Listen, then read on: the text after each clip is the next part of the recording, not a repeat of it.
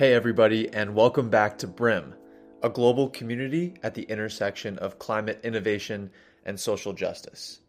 My name is Thomas Guest, and this is Season 2, Episode 9 of BRIM Labs. And today, we're talking about a very important subject, the food system. Recently, with the rollbacks of additional food stamps and benefits in the food system for low-income communities, this conversation with Henry Obispo should be top of mind for everybody. How do we redefine our relationship with the food we eat? And how can we feed everybody in a healthy way across the world? It's a big question, but Henry and I jump in this conversation today to think through some potential answers, like what he is building now at Born Juice and Reborn Farms. Thank you everybody so much for being here, and hope you enjoy. Take care.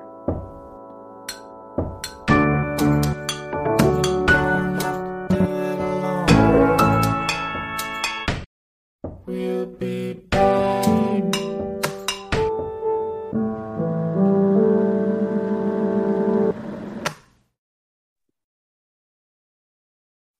All right, here we go. Welcome back to BRIM, everybody. And today I have the absolute pleasure of chatting with Henry Obispo.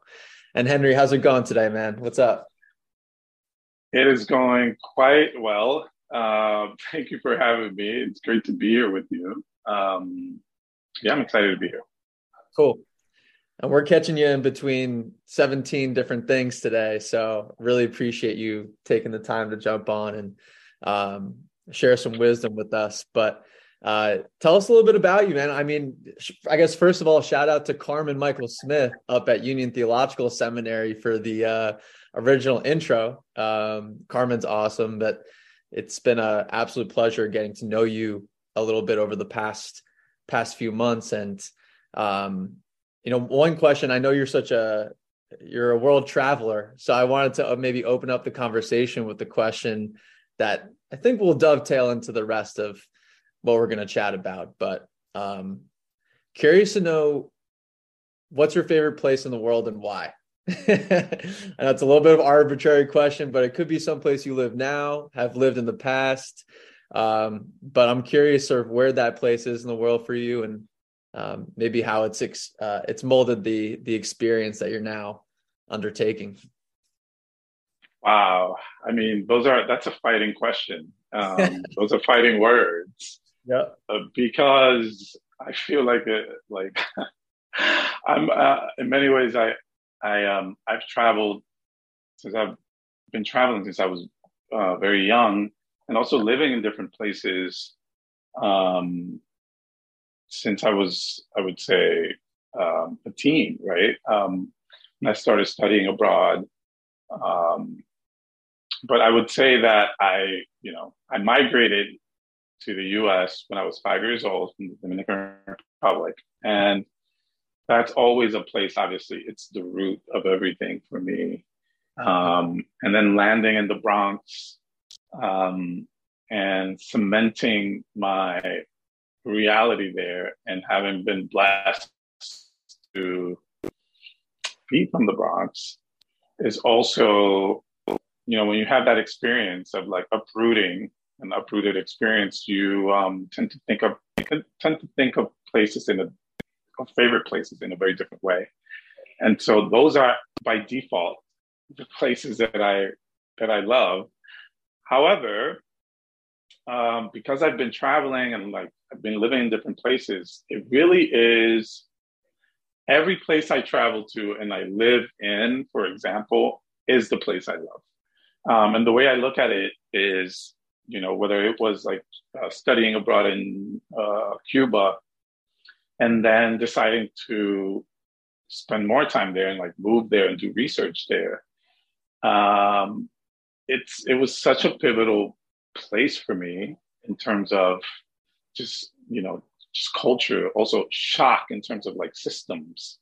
And it really shifted my entire life, going to Cuba as a study abroad student, so open and like bright eyed, it really just it just formed my sort of part of my consciousness forward from then on. And so I would say that that's a place that I feel, is one of my favorites. But then I moved to Brazil, and Hey. and, and then that, I mean, it changed my whole life also, to the point that I was able to just see a different perspective, but also it allowed me to connect the dots in ways that I hadn't before, because it's just such a special place also that allows you to see things with a different perspective. It's a different language that I had to acclimate to, and so many similarities to the Dominican Republic, to Cuba, and even to the Bronx. And it's as Yeah. if, almost like, if you mix those three parts together, three places together, it was almost like you got Brazil, you got, and that's how it felt for me. And that allowed me to connect a lot of dots when it comes to just like globally, thinking globally, and just like, Yeah. historically. So I would say is all of that. And then currently, I love Oaxaca, right? I've been going to Oaxaca for this past year, like 4 times. Um, Amazing. and it's been life changing to engage there. So I don't have one place; I have all the places. I think that's a great answer. And I think that's one of the reasons why you and I, initially really connected, was this global experience that we were both, proactively hoping to seek out. And allowing those different places to kind of play their own roles in molding our visions of ourselves, but also, what we wanted to work on and how, right? And I'm curious, and maybe this is a good question, sort of going back to Cuba and studying abroad. I know that maybe I'm taking one leap too far here, but their food system is amazing, right? When you think about creating organic land and, a lot of the ways that they actually distribute and produce food is very different than most of the world in terms of their localization. But is that sort of where you started to think about food, or, I'm curious, and that's a lot of what you're working on now, which we'll get into more, but where do you think that has started to come from, I guess? Yeah. So, I mean, Cuba was so impactful in the ways that you mentioned, because they do have like decentralization as a result of an embargo, right?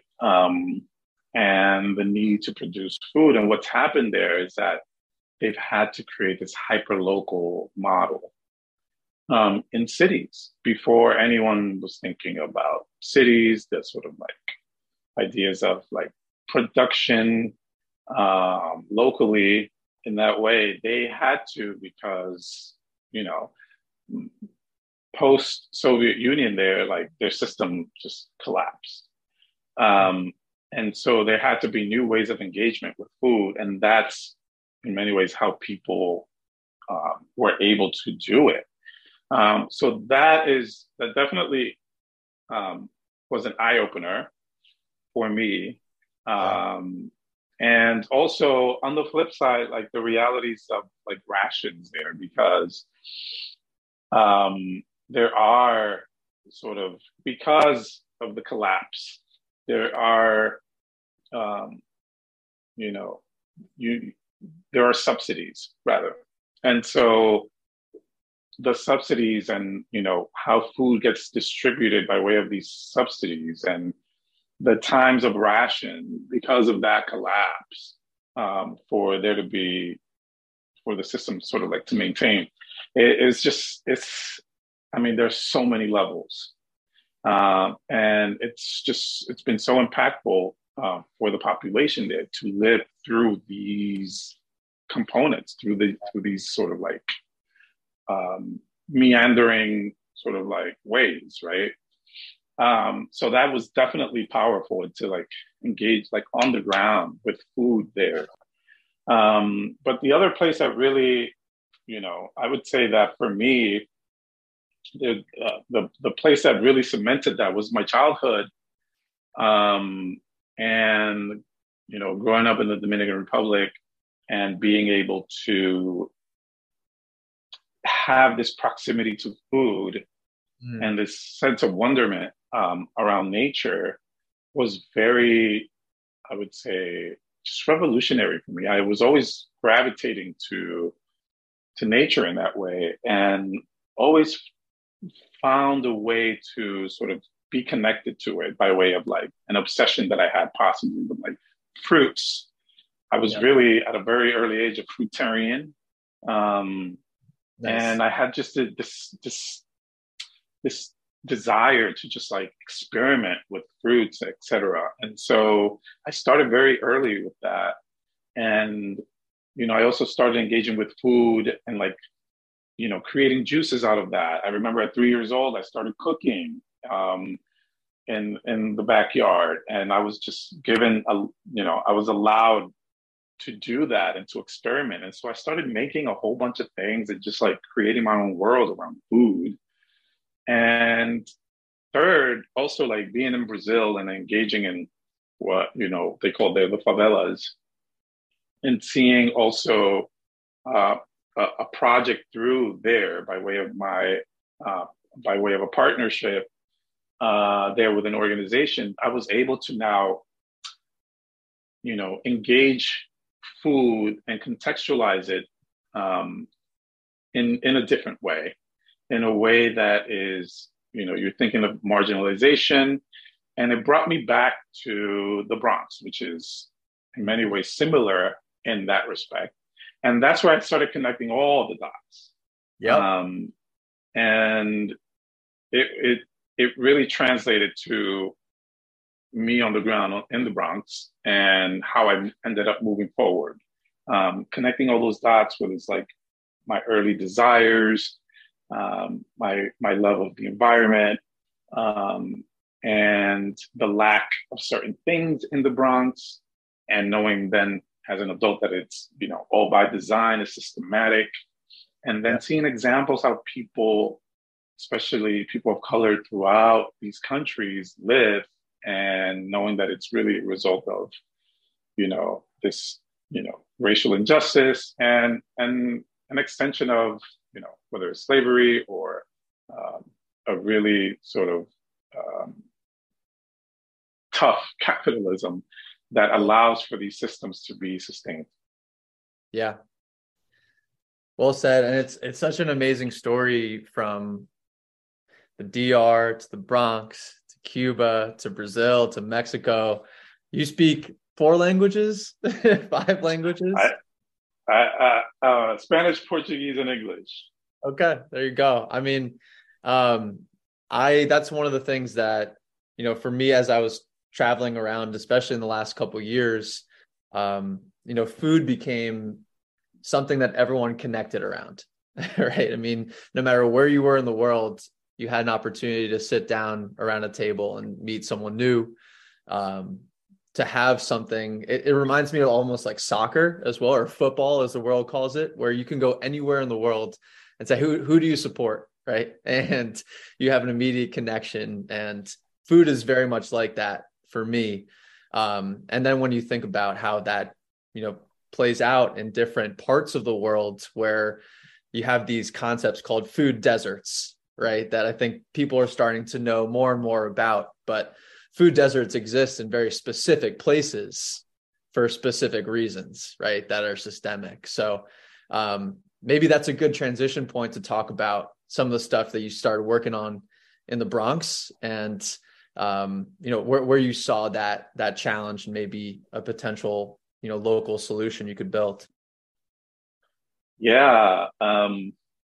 So there was a real contrast when I was obviously a kid in the Dominican Republic. In many ways, we had we didn't have certain resources, but there was this connection to the food that was growing around us. And the forces that be, in many ways, there are the pulls and push factors. The push factors out of a place like the Dominican Republic, and sort of like not having certain resources, but having food, sort of you realize that systems were coming in and that pushed you in many ways out of or certain rural areas to go to either cities, and then from cities like you just moved abroad because now you couldn't really sustain yourself. Um, and that's essentially what happens to a lot of people and what happened to a lot of Dominicans, what happened to my family. Because I do recall that we had enough to eat and that the food was available. Now, as things transitioned, um, now there was need for other things that now you needed money for, right? Mm-hmm. And so now there were just these pressures that pushed you out, and make you seek refuge somewhere else. Um, and so then the contrast to that was then the South Bronx, which I mentioned was like, man, it was one of the most powerful experiences of my life to just be able to, be in that space, not knowing necessarily the language at the age of 5 and observing and just like being really just, foreign but at the same time, having a sense of familiarity with the place, in the sense that there was so much culture and there was so much, it was just so alive. It was just everywhere. Culture was everywhere. Hip hop was everywhere. Art was everywhere. And so there was a contrast in the sense that, now it was all concrete in this way, right? Where before it was more rural where I lived. And as a result of that, food was different, right? And so when you're in that world, now you adapt. And so in adaptation, you engage in ways, like other people engage. And there's also that component of survival that happens. And so, a lot of people in my neighborhood were surviving. And so that looked like a million different things. But when you're in it, you don't even sometimes understand what you're in. And it's only when you're out of it that you can contextualize it. And that's what I speak of when I speak of being able to travel and connecting the dots. It was that, there's a bigger thing here that, these things are not, they're not by chance. Certain things are not by chance, especially food and certain groups of people, and how that relationship has been in many ways fractured, again, by design. And so in the moment when you're in it, it's almost like you just accept your reality. And so it's really when you're plucked out, and then me coming back in after having lived in Brazil and like having all this context and all this stuff, that I realized that, man, like, this is my home. And I was now seeing things in a very different way. And I asked myself essentially, like, what could I do? And it was through that question and really like waking up to the realities on the ground that I started inquiring, and I started engaging with organizations and people. And I started discovering more about the history, right? And about the people that had been fighting and the people that had been engaging in resistance around all of these things. And then you start peeling back the onion, and you realize that, it's bigger and larger, and that it's systematic, and that there are people, and they have been people for generations, like trying to figure this out and trying to bring solutions. And I was fortunate to partner with an organization that allowed me the freedom to really go deep. I was able to get a grant from the USDA, and I started canvassing the South Bronx in a very different way, because I knew the Bronx obviously as I knew it, but with new context. Now I had access to different questions, and I had access to a different point of view. And as a result of that grant, I was able to scour the South Bronx from a solutions-based approach, thinking about food and solutions. Okay, we've been here for 6 decades. Um, let's find out what it was that we did, document these things, and then see, after 6 months of like engagement, see where those gaps were. And it was that allowed me to say, oh my gosh, like this has been done, that has been done. But what if this was done with that? And actually, nobody did this. Actually, somebody did that. Yeah. It was just seeing everything and seeing certain gaps, and then me deciding to fill those gaps. Very cool. So you're leading me right into the next question. How did you fill them? I think you started out with Born Juice, right? But I know it's more than just a juice, and it's a community approach, and it involves education and a reintroduction to land.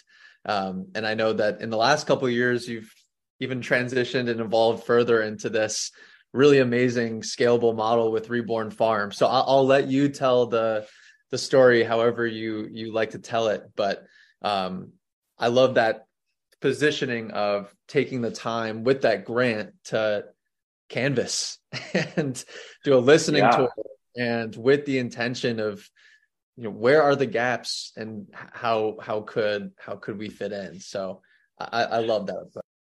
Yeah, I feel like that's what changed everything for me. And what allowed everyone to, essentially, it allowed everyone to also know me.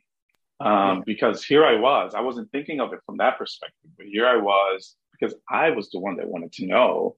And I wanted to figure certain things out because um, I wasn't really in the know as to like what had been done here, what's going on. And what it did is that, I received all this knowledge, but also it introduced me to everyone. Yeah. And, Community organizing. Yeah. And it later dawned on me like, hey, it only dawned on me like later that I was like, oh my God, I actually know everyone now, as a result of this. And essentially what I started doing was community organizing. And it was just a really powerful, powerful experience. One that I, in many ways, emulated from my grandmother because she was community. And in many ways, um, I saw her live in community in a very specific way that was so true and so just um, was so impactful. And that's how I knew how to be. And so that's how I engaged. And so it was that world that now allowed me to bring back that which I already, there was there was this whole thing of like, I was gonna get a PhD, and I was gonna, continue on school, etc. And then it was in Brazil that I realized that that wasn't my path, but I didn't know necessarily what I wanted to do. And it was in Brazil that I said, I can't, I'm not moving forward with this, but I don't know what I'm going to do. And it was there a year later that I realized that I wanted to be a social entrepreneur. And I don't know what I was going to do, but I wanted to do good in whatever I did. And when I got back to the Bronx, I realized, and it dawned on me, that I already knew what I wanted to do and that I had already been doing it since I was 3 years old. And that is engaging with fruits, engaging with food, and making juices, just like I did when I was 3 years old. Yes. Period. It's that simple. And so it was me sort of like going back into myself to say, hey, but this is what I get joy from. So let me go there, as opposed to like reaching a goal that like society or whatever, or the pressures that I put on myself. And I just folded into myself in that way. And I created a social enterprise called Born Juice that essentially was to educate the population, bring nutritionally dense foods by way of juices to the population, and build an experiential component wherever it was that we popped up.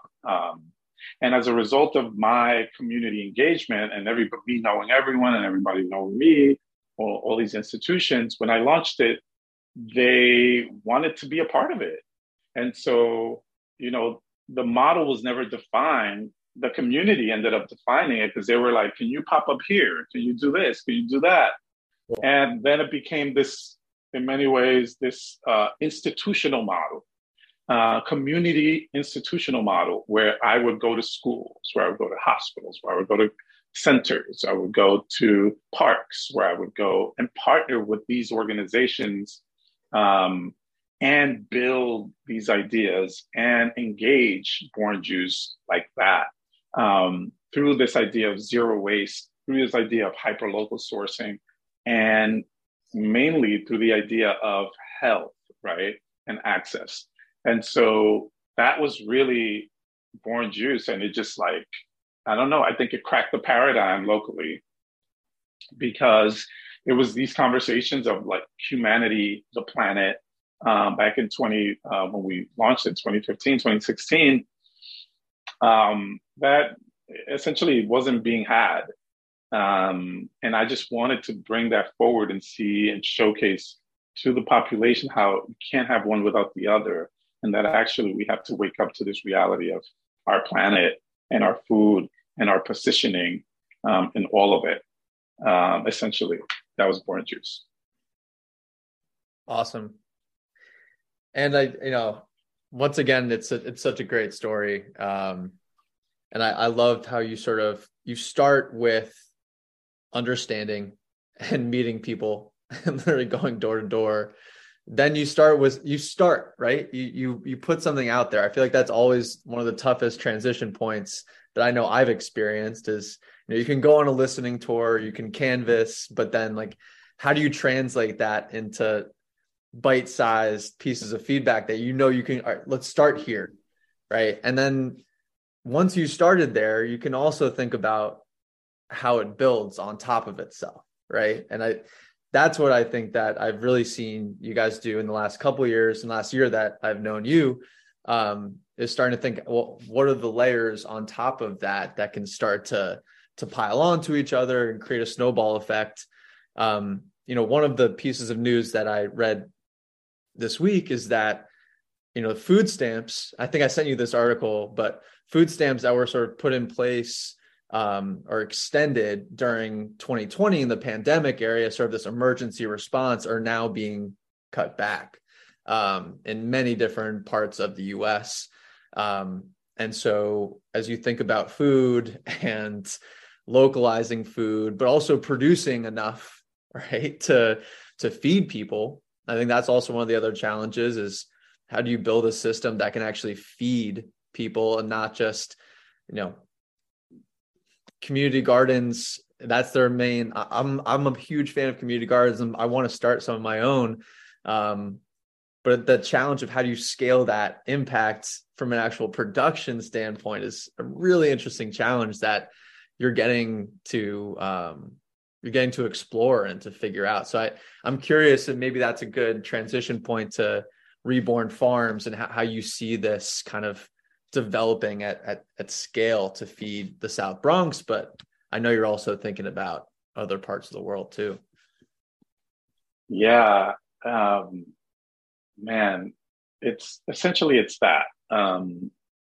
So to the first point of the food stamps and the cut, I mean, especially in a time where inflation is insane and food is like, I mean, anyone that's been to a grocery store understands that, like, it's, you're gutted, you're being gutted, but by trying to feed yourself, you are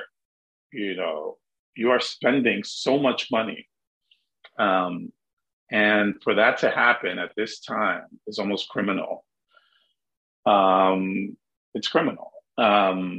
And it just shows you the disconnect of something like that. But also now when you're thinking of like what our priorities are in this country, like war, for example, or like giving aid to Ukraine, for example, for war, Not saying it's good or bad or whatever, but like there's money for that. Um, Yep. Man, like I grew up on food stamps. I grew up on food stamps. I don't know when it comes to like food insecurity. I don't know what would have happened to us without food stamps. And to everyone I knew, seriously, everyone I knew, everyone in my neighborhood, every one of my classroom friends. That was just our reality. I don't know what would have happened to us. And so, as you say that, it's like now I'm thinking about the younger me. Like I don't know what will happen to younger kids without that. It's just really crazy to even think. And so, going back to the system and the urban reality in terms of like food and production. Yeah. So I've worked in community gardens in the Bronx. And man, I mean, in many ways, they've been the saving grace Yep. For a community in terms of just social interaction. Like I mentioned earlier, in terms of like, when you're thinking about the Bronx and culture and this vibrancy that was there really when I was growing up, certain things changed and there weren't really spaces to congregate and to engage. Like the block parties no longer were there. Now, everything was permitted and everything was liability and it kind of killed culture. And the way that we engaged growing up, it like the fertile ground was like almost dried as a result of policy and whatnot. And so the community gardens continued actually to hold space for people. So in that cultural component, I mean, they are so important because in many ways they saved culture the way we know it in terms of gathering. And then when it comes to food, they also allow, a vast number of people to stay connected to the ground. Whether it was seasonal, because obviously it's mostly like spring, summer for the most part. But there was, an escape in the city and in the Bronx with these community gardens, and they're so important. But, that could go hand in hand with other ways to engage with food, like the ways that we are. So for example, Reborn Farms, we are creating a decentralized food system that focuses on agricultural technology. What is that? Aeroponics, hydroponics. Our first iteration of that is on public housing, which is the first one of its kind on public housing nationally. And it's a farm that will allow us to produce food hyperlocally, but also just thinking in terms of like a systematic approach. It's about engagement, but it's about connecting food to people and sort of like doing away with these ideas of like these trickle down ideas. One, that food eventually gets to you because from the heavens or something, or that money eventually gets to you, like that trickle down economics theory. They go hand in hand. And so that's never worked. It's not true. And unless you center the solutions where the needs are, then you're not doing anything.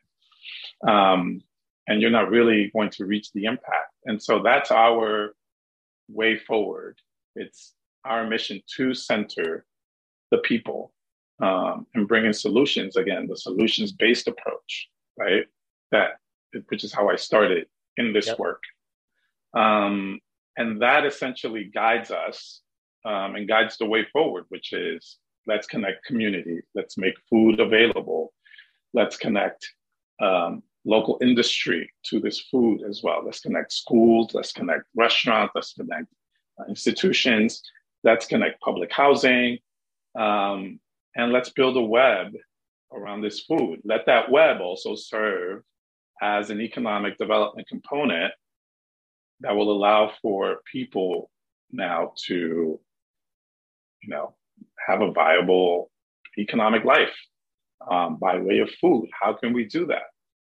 Let's add this educational component that will allow people now to engage in the system and empower themselves and uphold the system.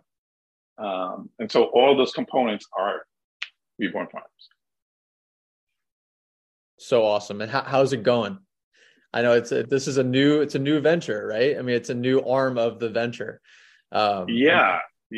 So essentially, we built a pilot that lasted about 4 years. We piloted this. And that pilot was called the Bronx Salad Initiative. And that initiative really, looked in, we partnered with 35 local immigrant restaurants to launch the Bronx Salad. And there we launched a small hydroponic farm in the South Bronx.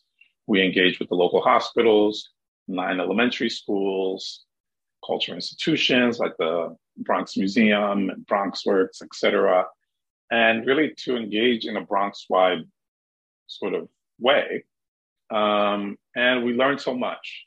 We learned what worked, what didn't work, what people liked, what they didn't like, how we should be engaging in community around food, who gets to say what people eat, right? Who imposes certain things, whereas the cultural aspect of this food.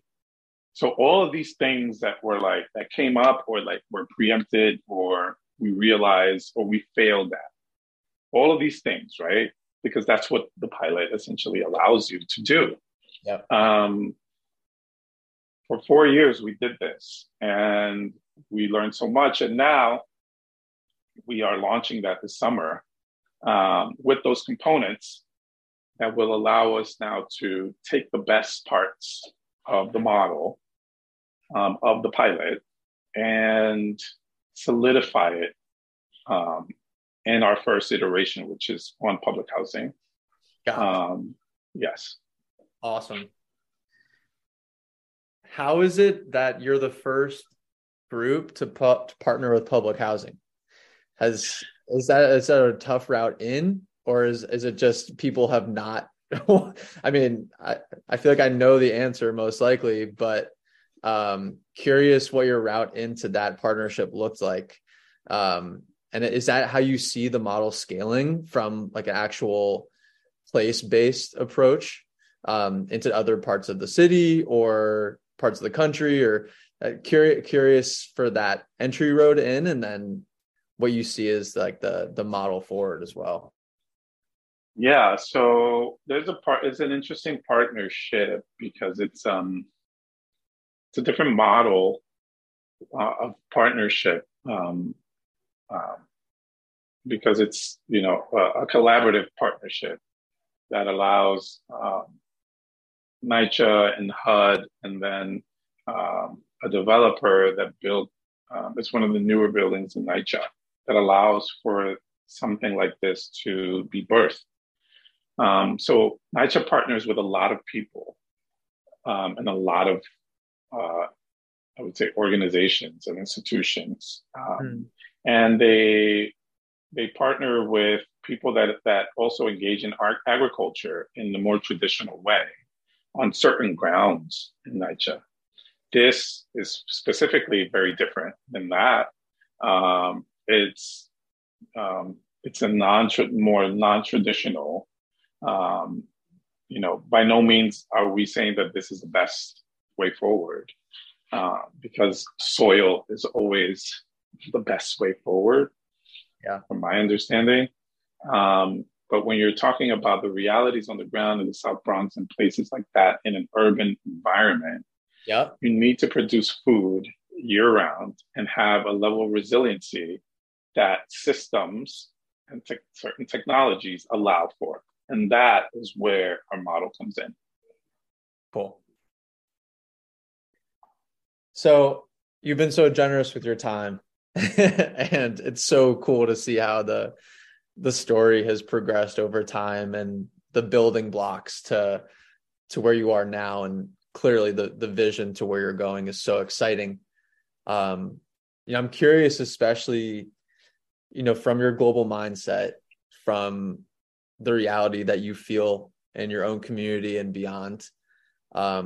This is sort of a high level, ambitious question, but, what does a new food system look like? Right? I think one of the things that we think about at Brim is we challenge ourselves to envision real utopias, as we call them, right? Things that I love might that. seem, far-fetched or out of scope, but that's really just because the system that we're in currently doesn't allow for it, or isn't focused on prioritizing those things. But that's not a reason why you shouldn't be visualizing them and working towards them, right? So I'm curious, in your mind, like, what does a real utopia in the food system look like to you? My gosh, I feel like that's where I always live. Yeah. I always lived there. Otherwise, I wouldn't be where I am in terms of like trying. And, it's been like almost a decade of me in this work. And it's what keeps me going, dreaming. I have to dream. And if I can see it, then for sure it can exist. 100%. Yeah. And that's really how I think about everything.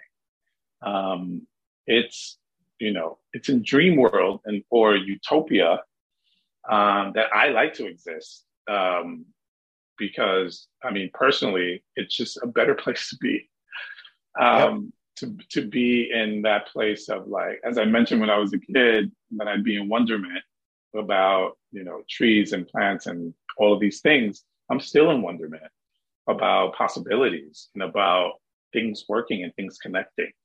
And so I see a world where, there are certain realities that are that we're confronting with our planet.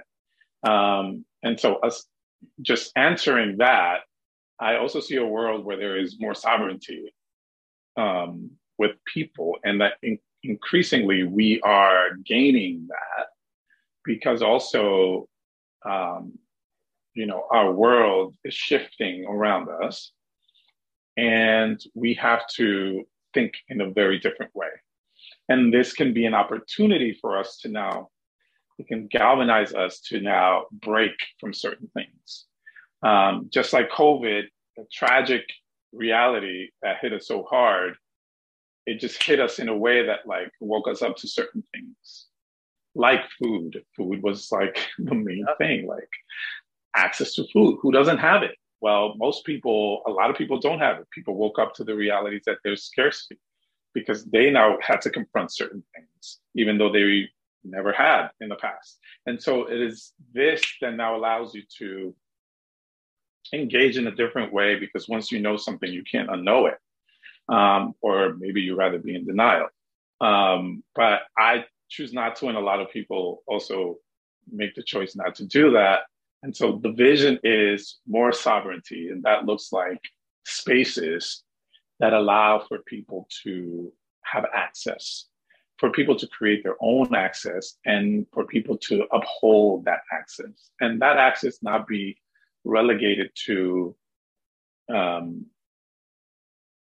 powerful institution or a powerful system, that it is decentralized, and that people have a way of making decisions about what grows, how it's sold, how it's mitigated, what it's doing to the community, the specifics that could answer certain to certain issues in the community, in terms of like what people are growing, the nutrition or the nutritionally dense components to these foods in a very, I would say, poignant way, because it answers to their needs. And that's why decentralization is so important, because it's based on the immediate need in that immediate space. It has and doesn't have to be connected to the space next door or the space beyond. It speaks to that reality on the ground, and that's the opportunity that we can tailor that, and that's what some technologies can allow for, right? Is it the end all to agriculture to access? No, because we need soil. We need to have healthy, vibrant soil. But again, when you're speaking about a place like the South Bronx, when you're speaking about places that have been disinvested, when you're thinking about high comorbidities when it comes to health, when you're thinking about, one of the, I would say, when you're thinking about poverty, one of the poorest areas in urban areas in the country, then you have to think about food in a different way. And the fact that you don't have the land immediate to you. That is why decentralization is so important, and that is why it's such an opportunity. Yeah. Well, you got me feeling like I'm back in school, just typing away notes over here. So I appreciate you dropping that wisdom and